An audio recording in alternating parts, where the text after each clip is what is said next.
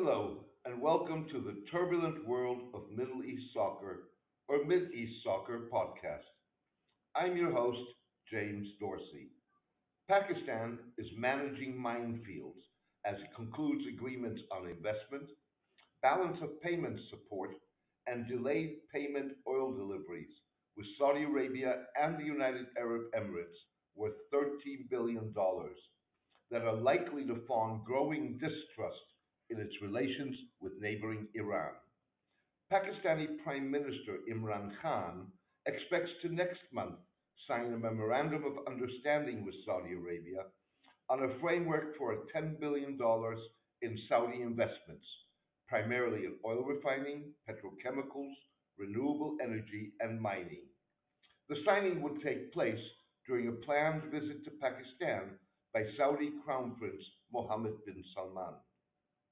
The memorandum follows the kingdom's rewarding of Mr. Khan for his attendance of a foreign investors summit in Riyadh in October that was shunned by numerous CEOs of Western financial institutions, tech entrepreneurs, and media moguls, as well as senior Western government officials, because of the killing of journalist Jamal Khashoggi in the Saudi consulate in Istanbul. Mr. Khan walked away from the summit with a $3 billion deposit in Pakistan's central bank as balance of payments support and a promise to defer up to $3 billion in payments for oil imports for a year. The United Arab Emirates is expected to conclude similar agreements with Pakistan in the coming weeks. Perhaps the most sensitive investment is likely to be a plan by Saudi national oil company Aramco to build a refinery in the Chinese backed Baloch port of Gwadar, close to both Pakistan's border with Iran and the Indian backed 486-hectare Iranian port of Chabahar. Both Pakistan and Saudi Arabia are monitoring progress in Chabahar with Argus eyes. A potential Saudi investment in troubled Balochistan's Reko Diq copper and gold mine would further enhance the kingdom's foothold in the strategic province. As always, the devil could be in the details of the Pakistani Saudi investment agreement.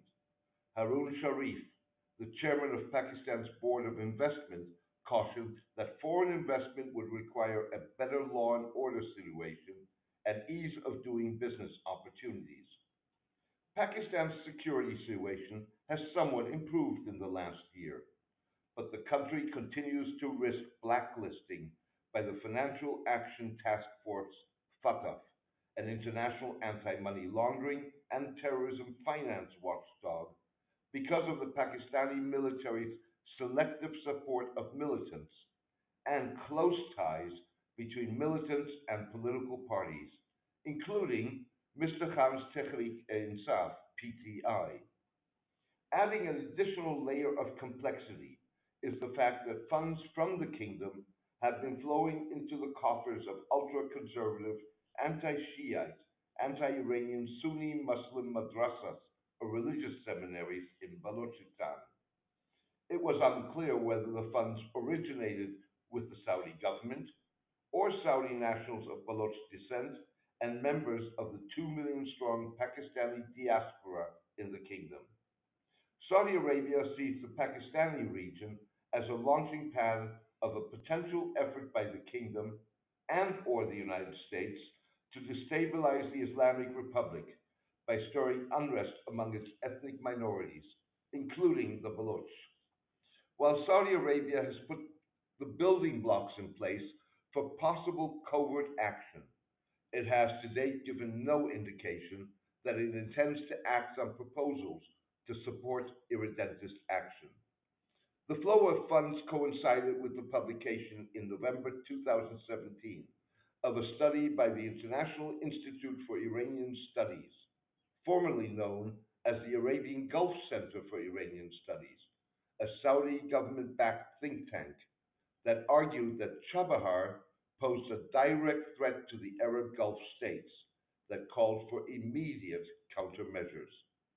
Iran's Revolutionary Guards were the target of a rare suicide bombing in December in the port city that killed two people and wounded 40 others. Iranian officials, including Foreign Minister Mohammad Javad Zarif and Revolutionary Guard spokesman Brigadier General Ramadan Sharif, suggested without providing evidence that Saudi Arabia was complicit in the attack. The attack underscores the anti regime sentiment boiling under the surface in provinces such as Sistan and Baluchistan and Khuzestan, as well as security vulnerabilities in Chabahar and beyond, said Brian Perkins, a risk management consultant and former U.S. Navy signals intelligence analyst. Chabahar is located in the Iranian province of Sistan and Baluchistan that boasts the country's highest unemployment rate. Saudi thinking about stoking unrest strokes with that of President Donald Trump's national security advisor, John Bolton, who before assuming office publicly advocated destabilization of Iran. Mr. Bolton, in a policy speech in Cairo, asserted this week that the United States had joined the Iranian people in calling for freedom and accountability. America's economic sanctions against the Iranian regime are the strongest in history and will keep getting tougher until Iran starts behaving like a normal country, Mr. Bolton said. Mr. Bolton was referring to harsh U.S. sanctions imposed after Mr. Trump's withdrawal of the United States from the 2015 international agreement that curbed Iran's nuclear program. Desperately in need of financial support and investment, Pakistan's agreements with Saudi Arabia and the UAE come at a moment that Pakistani Iran relations are at a crossroads, according to Mohammad Akbar Notazai, Dawn's newspaper's plugged in Balochistan correspondent. A far cry from 4 years ago, when the Pakistani parliament refused a Saudi request that Pakistani troops join the kingdom's ill fated military intervention in Yemen. Iran now sees Pakistan as a Saudi ally in the kingdom's rivalry with Iran. Similarly, Pakistan fears that Chabahar will allow India to bypass Pakistan in forging closer economic and political ties with Iran as well as Afghanistan and Central Asian nations. Pakistani analysts expect an estimated $5 billion in Afghan trade to flow through Chabahar after it was inaugurated last month, with India handling operations. Pakistan is further concerned that Iran, in response to the Saudi funding that it sees as part of an anti Iranian US Saudi plot, could step up support for Baloch nationalists in a bid to raise the stakes for the South Asian nation. Pakistan is also worried that deteriorating Pakistani Iranian relations offer India an opportunity to subvert the $45 billion plus China Pakistan Economic Corridor, CPEC, a crown jewel of the People's Republic's Belt and Road Initiative. In November, the nationalist Baloch Liberation Army claimed responsibility for an attack on the Chinese consulate in Karachi, Pakistan's commercial and industrial heartland. Writing in the Pakistan Security Report 2018, published by the Islamabad based PAC Institute for Peace Studies, Mr. Notazai noted that to many in Pakistan, such concerns were materialized with the arrest of Kulbhushan Jadhav, an Indian spy in Balochistan who had come through Iran.